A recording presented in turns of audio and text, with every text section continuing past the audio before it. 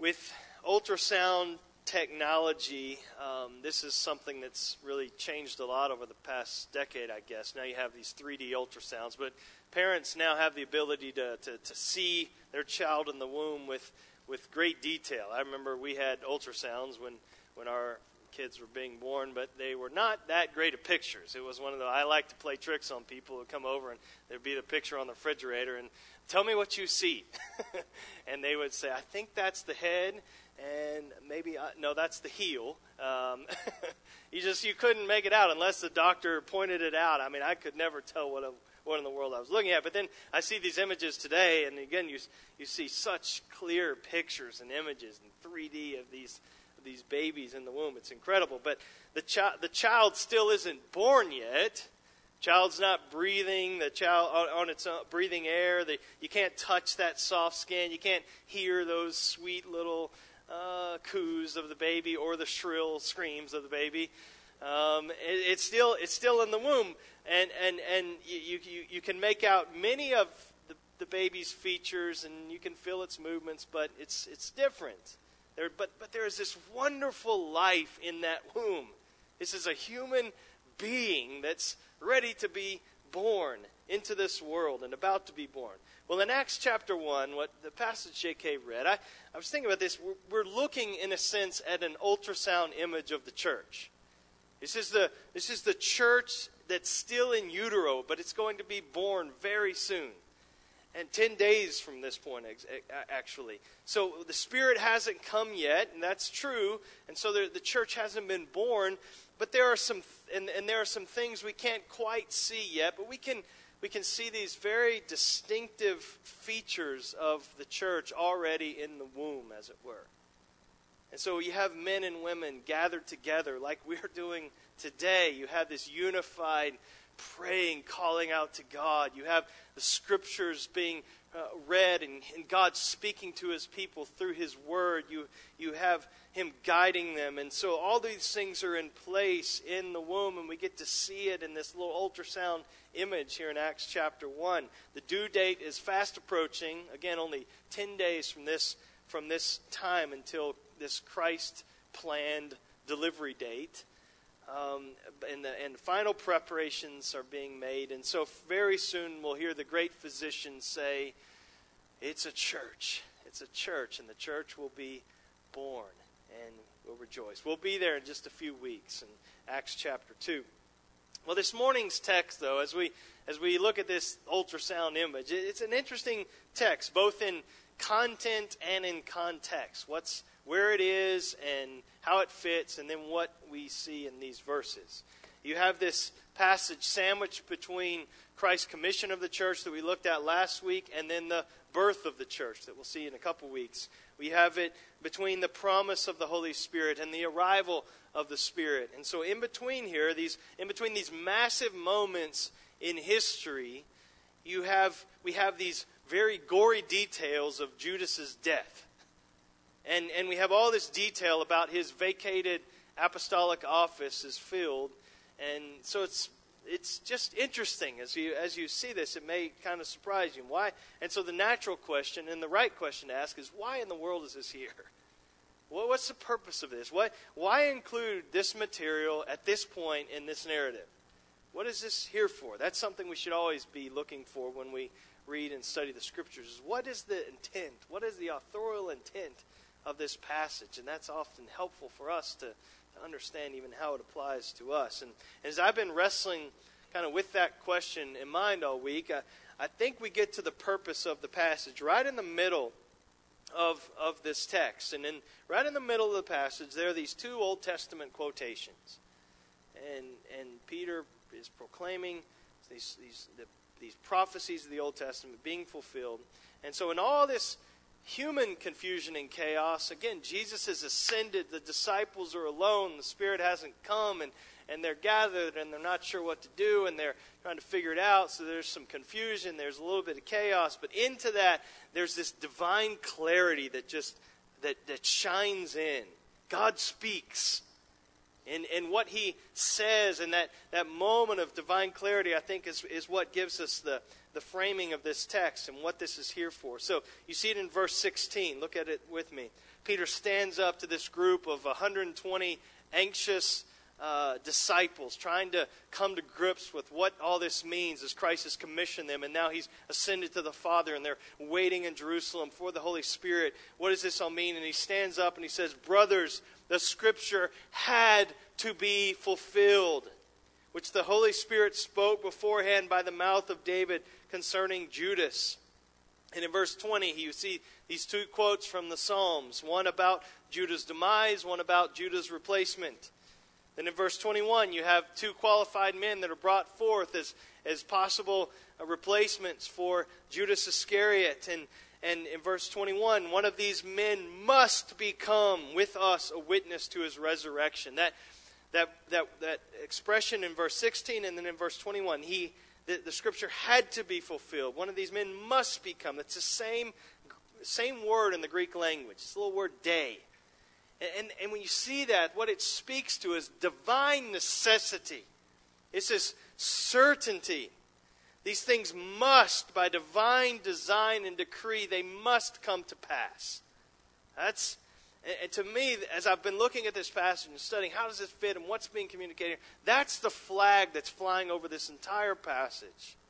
It's this unstoppability of God's mission and purpose. All that Jesus said, all that we've been looking forward to as we finish out the Gospel of John, and all the promises that Jesus made to his disciples, particularly in the upper room, they're going to come to pass because God's purpose will not be thwarted.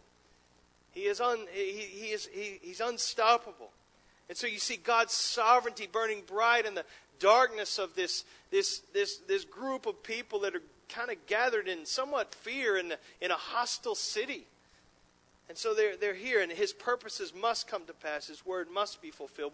What seemed like a setback with Judas, what seemed catastrophic, what seemed like something that would just doom the mission right from the get-go, is actually something that's part of God's purpose and must come to pass.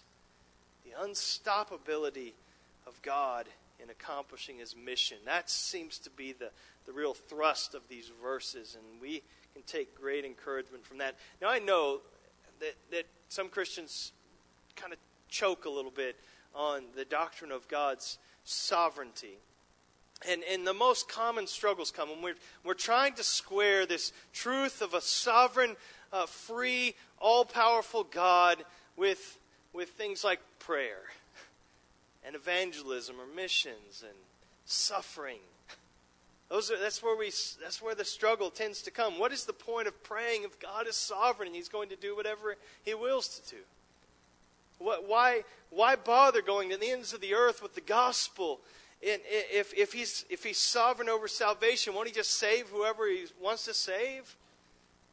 And how can we affirm God's sovereign rule when such horrific things happen in the world, like a church shooting or a Vegas shooting and all these mass casualty events or diseases and cancer and or abuse or a house fire or a natural disaster? How can we affirm God's rule and sovereign reign and unstoppability when so many times there just seems to be chaos and disaster? I'm not going to be directly answering all those questions, but I want you to see that this passage does deal with those struggles. And I trust that the Spirit will help you as you have those wrestling. Just think of what we have in this passage that J.K. read a moment ago. We have prayer, we have mission, we have hardships, suffering in this passage where the flag of God's sovereignty flies high and it flies free. And so we need to see that today. So there's this wonderful encouragement for us, I think, too, that nothing can undermine the purposes of our unstoppable God. And I hope that we'll be helped by that today. Not a Judas, not difficult circumstances, not the devil himself. All right, first 3 points, simply, and these are not on the screen, but I think you can write these down without a problem here. First thing, our unstoppable God uses means to accomplish his mission. our unstoppable God uses means to accomplish his mission. To say that God's in control, to say that his purposes won't be hindered, does not mean that we can or should become passive, that what we do has no impact. We just sit back and casually watch God's will be worked out in the world around us, and we're just kind of bystanders, onlookers of this. That's not it. No, God accomplishes his sovereign purpose through means. And that's very clear in this passage. Look, verse 12. Then they returned to Jerusalem from the mount called Olivet, which is near Jerusalem, a Sabbath day's journey away. It doesn't mean they're traveling on the Sabbath. His point is that it's very close. The Mount of Olives is just right there outside of the city, outside of the temple. And you can almost throw a rock from the mountain and land it in the city. So it's not far. And so it's just saying a Sabbath day's journey. It would be shorter distance than a little over half a mile. So about 3,000 feet or less. And when they had entered, verse 13, they went up to the upper room where they were staying. Now, we're not sure if this is the same upper room as we know from the upper room discourse where Jesus spent that night, on the night on which he was betrayed by Judas Iscariot. But he spent that night with the disciples, teaching them and praying for them and with them. If it was the same upper room, just consider the significance of that's where the bombshell was the bomb was dropped on them, that one of them would betray him. And here they are praying about seeking the Lord's help for his replacement. But regardless, same idea in this upper room, gathered together, different circumstances. But before, again, the 12 were gathered on the night before he would be crucified. Now, 42 days later, they're gathered together on the day after he ascended back to heaven. So things are different for them. These are changed people by the resurrected Christ. And so they were gathered in this upper room. The large groups would normally meet in upper floor rooms because in the lower levels they would have many walls to support the weight of those upper rooms. So there was a large group they would gather in these upstairs rooms, and it would give them privacy, give them a place to talk and to pray together. And so this is again, Luke tells us then who was present, and of the apostles, we note who's absent also. That stands out. But he says Peter and John and James and Andrew, Philip and Thomas, Bartholomew and Matthew, James the son of Alphaeus, and Simon the Zealot, and Judas the son of James. So you're doing the math, you think, okay, there's 11 names. 11 apostles, who's absent? It's, of course, Judas Iscariot. So all of these remaining were with one accord, and they were devoting themselves to prayer, together with the women and Mary, the mother of Jesus, and his brothers. And from verse 15, we know that there were 120 followers of Jesus in all who are in this upper room gathered together. And so, but the point I want us to see in these first verses is that God is unstoppable in carrying out his mission, but he uses means. And look at some of the means that he's using to carry out his unstoppable purpose. First, he uses the means of unquestioning obedience. He uses the means of unquestioning obedience. Why were they in Jerusalem in the first place? Why didn't they go back to Galilee for a few days after Jesus ascended and go back home and catch up with their family? Why? Because Jesus told them to stay in Jerusalem, to wait for the promised Holy Spirit. This wasn't a safe and easy thing to do for them. Jerusalem was a hostile city for anybody who was connected to Jesus. They just murdered Christ, and they kind of all they've been marked, men and women, by their association with Jesus. And so they're here in this very hostile place. It would have been safer for them to go out of the city, go out in the country, find a remote spot to just lay low and kind of hang out until the dust settles, until the Spirit comes, and then they could go back to Jerusalem. So that was not safe. It wasn't easy. And there's no question that their funds had to be running low by this point. And so why not spend the next 10 days earning money, go back to fishing, do some other work, get some money, save up for their next mission trip.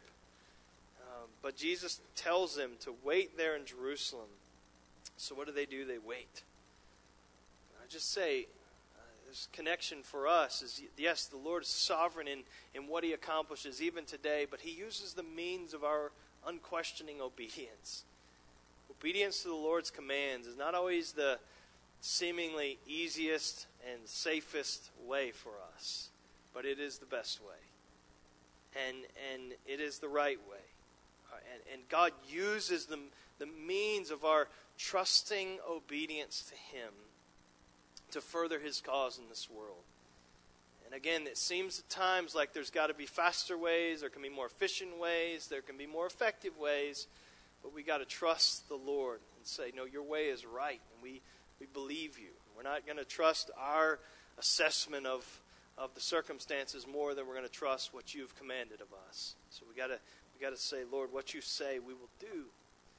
And so that needs to be our inclination. And God uses those means to accomplish his purpose. Secondly, God uses the means of our united and persistent praying. Of our united and persistent praying. What do they do while they waited? Play card games, binge watch some Netflix series or something like that. Of course, those weren't options. Verse 14, they devoted themselves to prayer. All of these, with one accord, were devoting themselves to prayer. Verse 14. So Peter and the others, they're convinced that God's purpose must be accomplished. The scriptures have to be fulfilled. But that belief in the sovereign, free, unstoppable God, it fuels this bold, throne-charging, tenacious, united praying. It doesn't squelch it like we tend to think that God's sovereignty might. No, it's this beautiful sight. You have the 11 remaining apostles of Jesus Christ who've been with him from the beginning, who've walked with Jesus and seen him when nobody else saw him. They knew what he was like behind closed doors. They knew what he was like when he was tired and when he was hungry. And yet they still, at this point, they call him Lord and they pray to him as God. And so these 11 remaining apostles who, if anybody could find a flaw in Jesus, they could have seen it, but they didn't.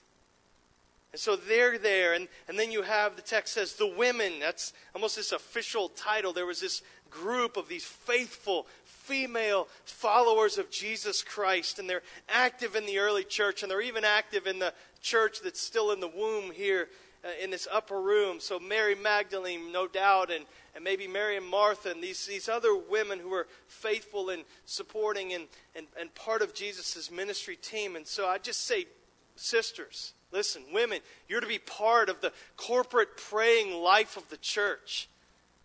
And so you have this transition. Just think of these women. We read that and kind of in passing. Just weeks before, their whole religion was summed up, and you stay here and we'll be over here. You have the court of the women, this major separation. Now, again, they're gathered together. One room. The apostles and these women, and you see this transition to the church where men and women are together praying and prophesying in the assembly together. See that in 1 Corinthians 11. And Jesus' own mother, Mary, is there.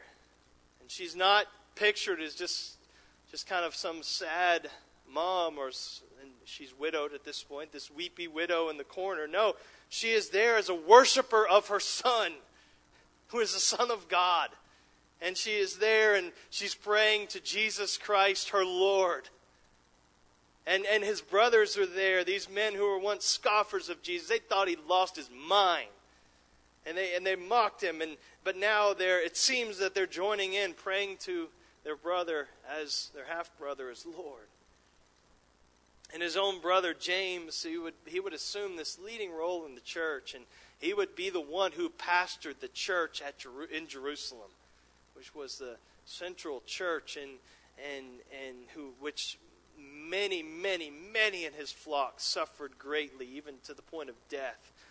His flock was ravaged by persecution right there in Jerusalem. But James, this one who would pastor this flock when the Spirit comes, he's there.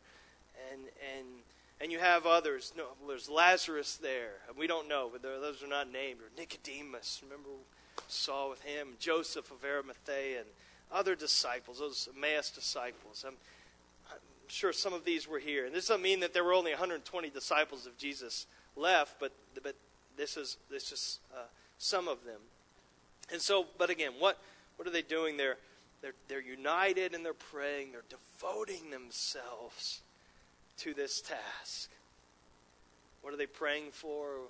We're not told. That doesn't really seem to be the point. Maybe they're praising God for all that they've experienced with Jesus since the resurrection. Maybe they're praying for wisdom. The enormity of the Great Commission is just settling on them. Lord, help us, give us wisdom. Maybe they're praying for the Spirit's come, that you promised the Holy Spirit, and that He would come in power, and come, Spirit.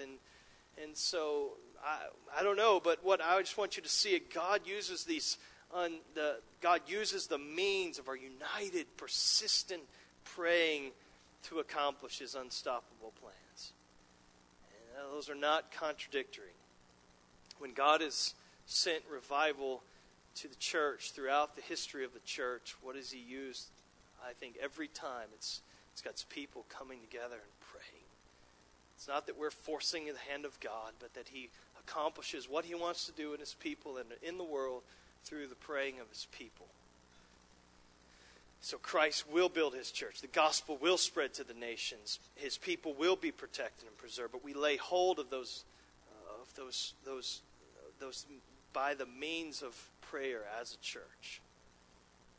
Charles Spurgeon, he wrote often and spoke often about the necessity of prayer for the church. But just one quote. I know I've read this before, but he said, the condition of the church may be very accurately gauged by its praying. So is the prayer meeting a graceometer, and from it we may judge of the amount of divine working among a people. If God be near a church, it must pray. And if He be not there, one of the first tokens of His absence will be slothfulness in prayer. Third, I got to accelerate. God uses the means of our dependent fellowship. Our dependent fellowship. The first disciples, they didn't wait alone for the promised Spirit. They waited together. There's a seeming sense of desperation as they're waiting in Jerusalem. We just need to be together. So they find a room that they can fit into, and they're just there, and they're obeying, but they're not obeying alone. They're obeying together. They're not praying alone. They're praying together. There's this marked sense of closeness and fellowship. They're sharing life together as they wait. And again, that's a distinctive feature of the church in the womb, but it's also, this is what characterizes the early church. That's what's characterized the church today. We spent the summer talking about this, that the Christian life is to be a shared life. This is God's design for the church. Your identity in Christ is wedded to your connection, your relationship to His body. And we got to see that. And He uses the means of the gathering of His people to accomplish His purposes. So the Holy Spirit will come, guaranteed. He will empower the church. He will guide the church. He will ensure that the mission is accomplished. But that didn't mean the early disciples were passive. They were just idly, killing time and looking at their watches and waiting and wondering. No, they're actively obeying Him and crying out to the Lord together. And so may God find in this flock unquestioning obedience to Him, trusting obedience to Jesus. Whatever He says, may He find this unified, persistent praying. May He find us desperate to be with one another, to seek the Lord together, draw near to one another, to rely upon one another as we aim to be more fully engaged in His unstoppable mission in this world. This is what we need. Second, our unstoppable God is undeterred by apparent setbacks to His mission. Our unstoppable God is undeterred by apparent setbacks to His mission. This is verse 15 to 20. So in verse 15, Peter steps forward and he takes the initiative in the story. And not one of us is surprised by that, because this has been his MO throughout the Gospels. We see he's been the most forceful personality among the disciples. So he steps up, and we're not told what compels Peter to stand up and to address the group. But it seems that he spent he and the others have spent these last 40 days with Jesus, and Jesus has been teaching them from the whole Old Testament about himself and how Scripture connects and promises are fulfilled in him. And he and the others have no doubt been poring over the Scriptures themselves and studying the Scripture over the, working on their own. And so that seems to be what's behind this appeal. Verse 15, though. In those days, Peter stood up among the brothers, there's 120, and said, "Brothers, the Scripture had to be fulfilled, which the Holy Spirit spoke beforehand by the mouth of David concerning Judas." So he's saying, what matters right now is not what ideas we can come up with. What matters now is what the Scriptures have said. And this must be fulfilled. And even as he refers to the Scriptures, it's not about what David that David wrote from his thoughts or from his own genius. No, what matters is that the Holy Spirit has spoken through David. And he speaks, he's spoken beforehand concerning Judas, who became a guide to those who arrested Jesus, for he was numbered among us and was allotted his share in this ministry. Now, the way Peter words this, just think about, again, we're so familiar with the story, but this just underscores the gravity and the heinousness of Judas' sin and betrayal. He says Judas was numbered among us. Jesus' closest friends, this intimacy that Judas knew of, seeing what nobody else could see and being behind closed doors with Jesus. He was numbered among us. He was allotted a share in Jesus' ministry. He received a portion of it, almost like an inheritance. He was given this stewardship. And it's this same Judas who was numbered among us, who was allotted this share, who led Jesus' enemies right to him. Just the sting. There's nothing hurts quite like betrayal. This is what you look in the Psalms. This is one of David's greatest struggles. It's when he's been betrayed by a close friend. But this is betrayal of infinite magnitude. And so Judas' defection, his suicide, it had to be so difficult for the disciples to get their minds around what in the world is happening here. What has gone on? How could a man chosen by Christ to such a high privilege turn against him? Had Jesus made a mistake in choosing Judas? Why would God allow such a terrible thing to happen? Was the mission now derailed because of this? But Peter and the others, they found help in the Scriptures, again, that had to be fulfilled. In the next two verses, we have this digression by Luke. He's telling us in gory details how Judas died. And again, this isn't part of Peter's address to the 120. This is Luke's addition later. But he says, "Now this man acquired a field with the reward of his wickedness, and falling headlong, he burst open in the middle, and all his bowels gushed out. And it became known to all the inhabitants of Jerusalem, so that the field was called in their own language Akeldama, that is, field of blood." So you put this together with Matthew's account, and which some say, they're different, they can't be squared. But I think it's pretty simple. Remember, Judas didn't keep the blood money. He threw it back at the priest's feet in the temple.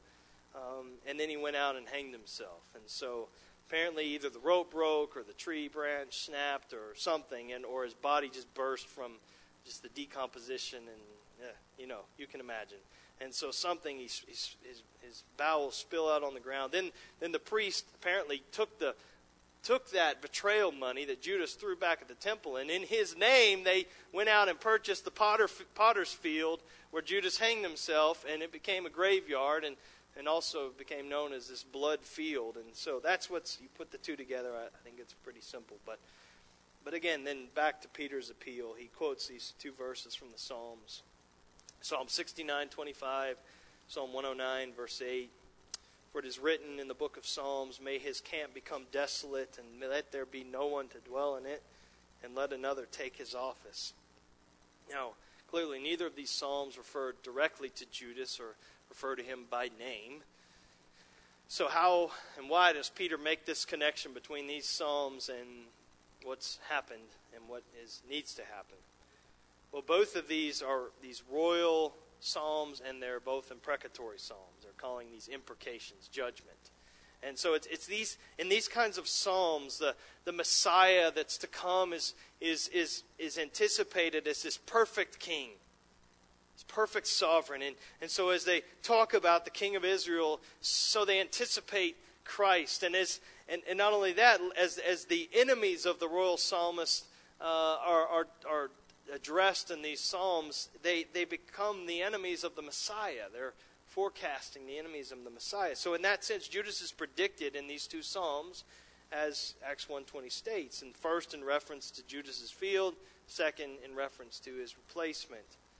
And what Peter says, these scriptures had to be fulfilled.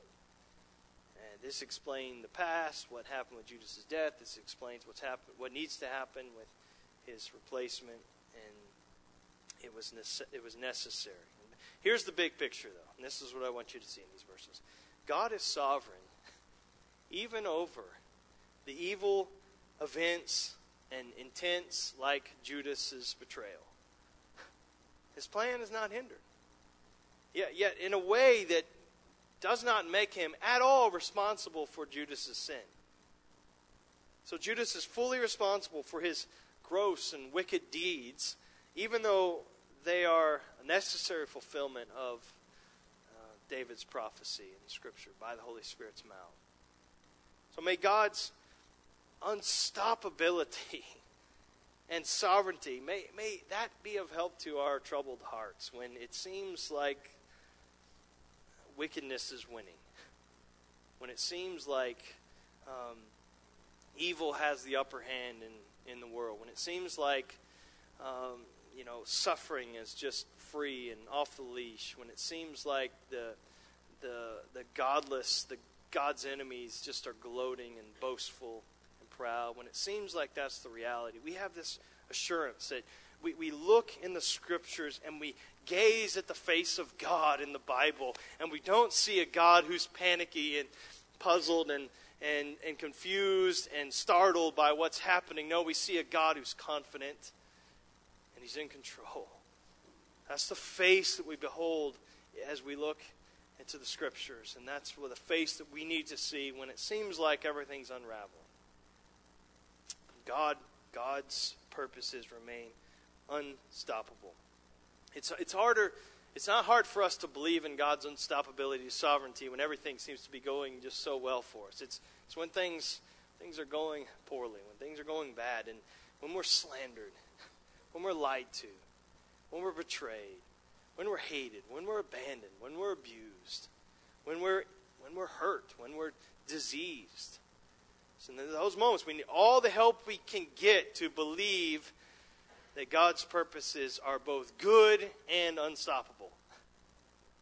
But He gives us that help. Third and finally, and then we'll come and worship at the table. Our unstoppable God keeps the focus of His mission on His Son. Our unstoppable God keeps the focus of His mission on His Son. Verse 21. Now, so one of the men who have accompanied us during all the time that the Lord Jesus went in and out among us, beginning from the baptism of John until the day when He was taken up from us, one of these men must become with us a witness of His resurrection.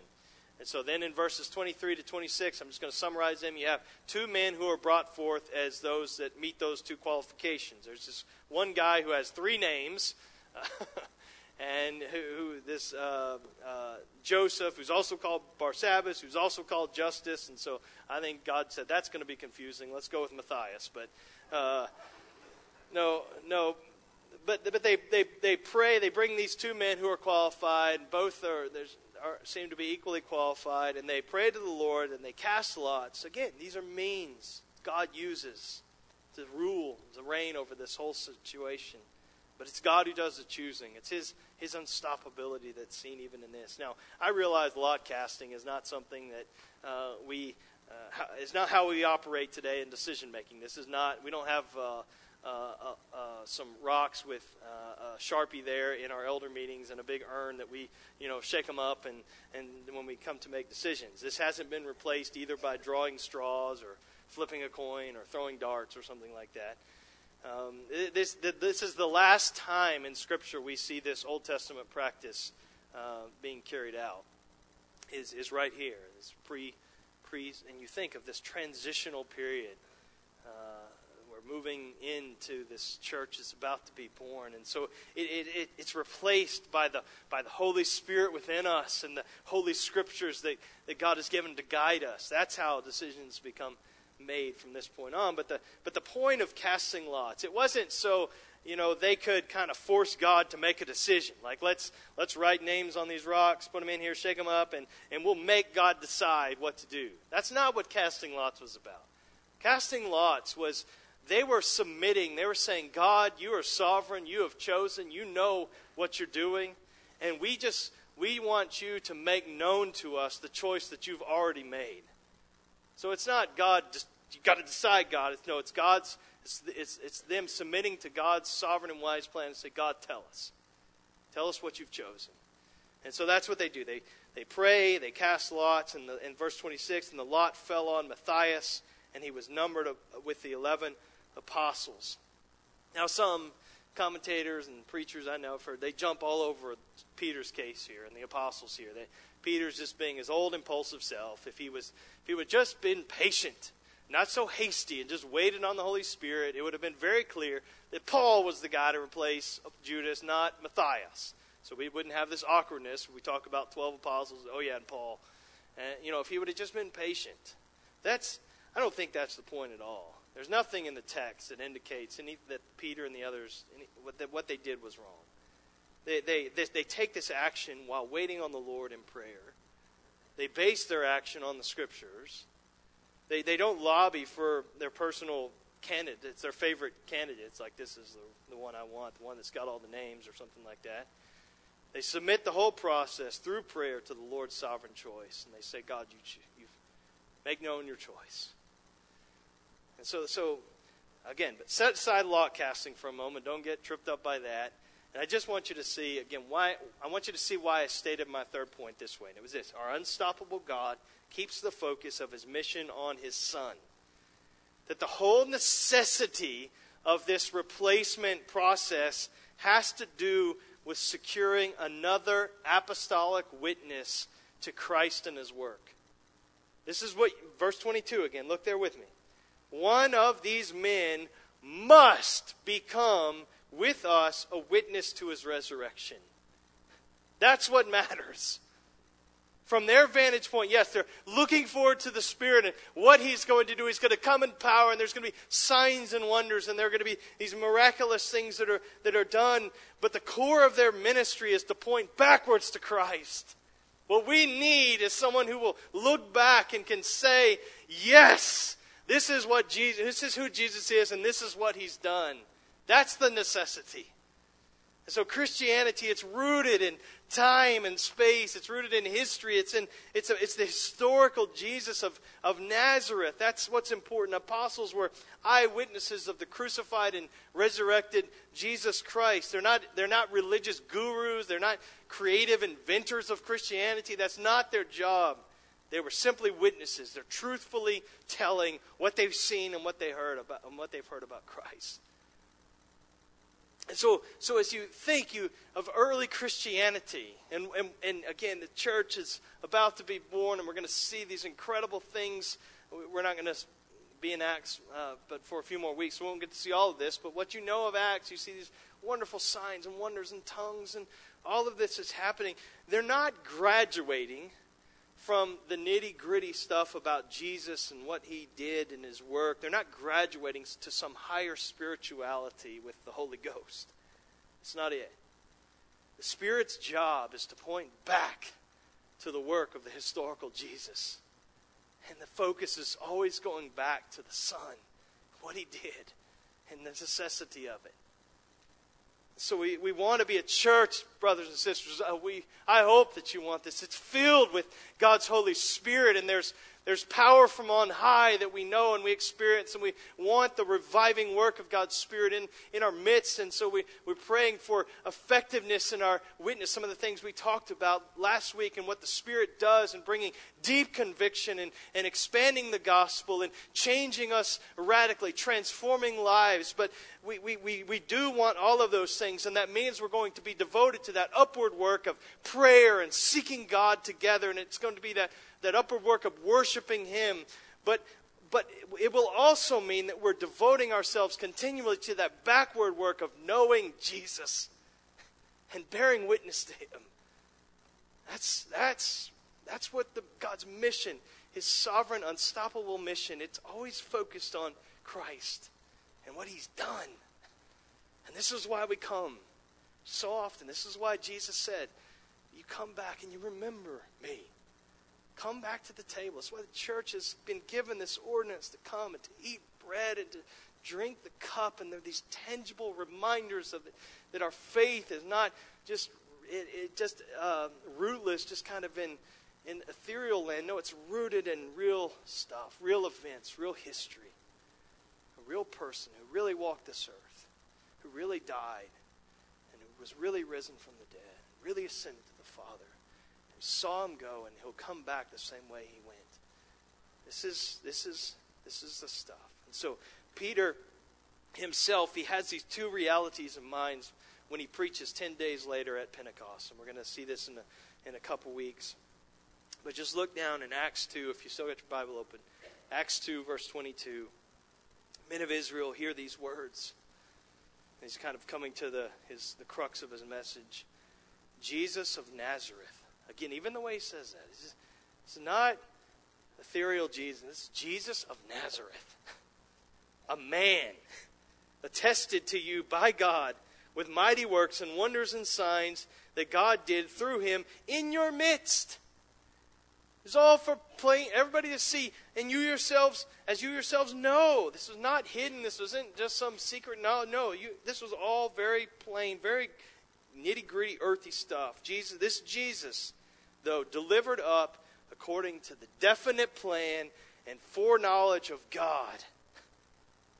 You crucified and killed by the hands of lawless men.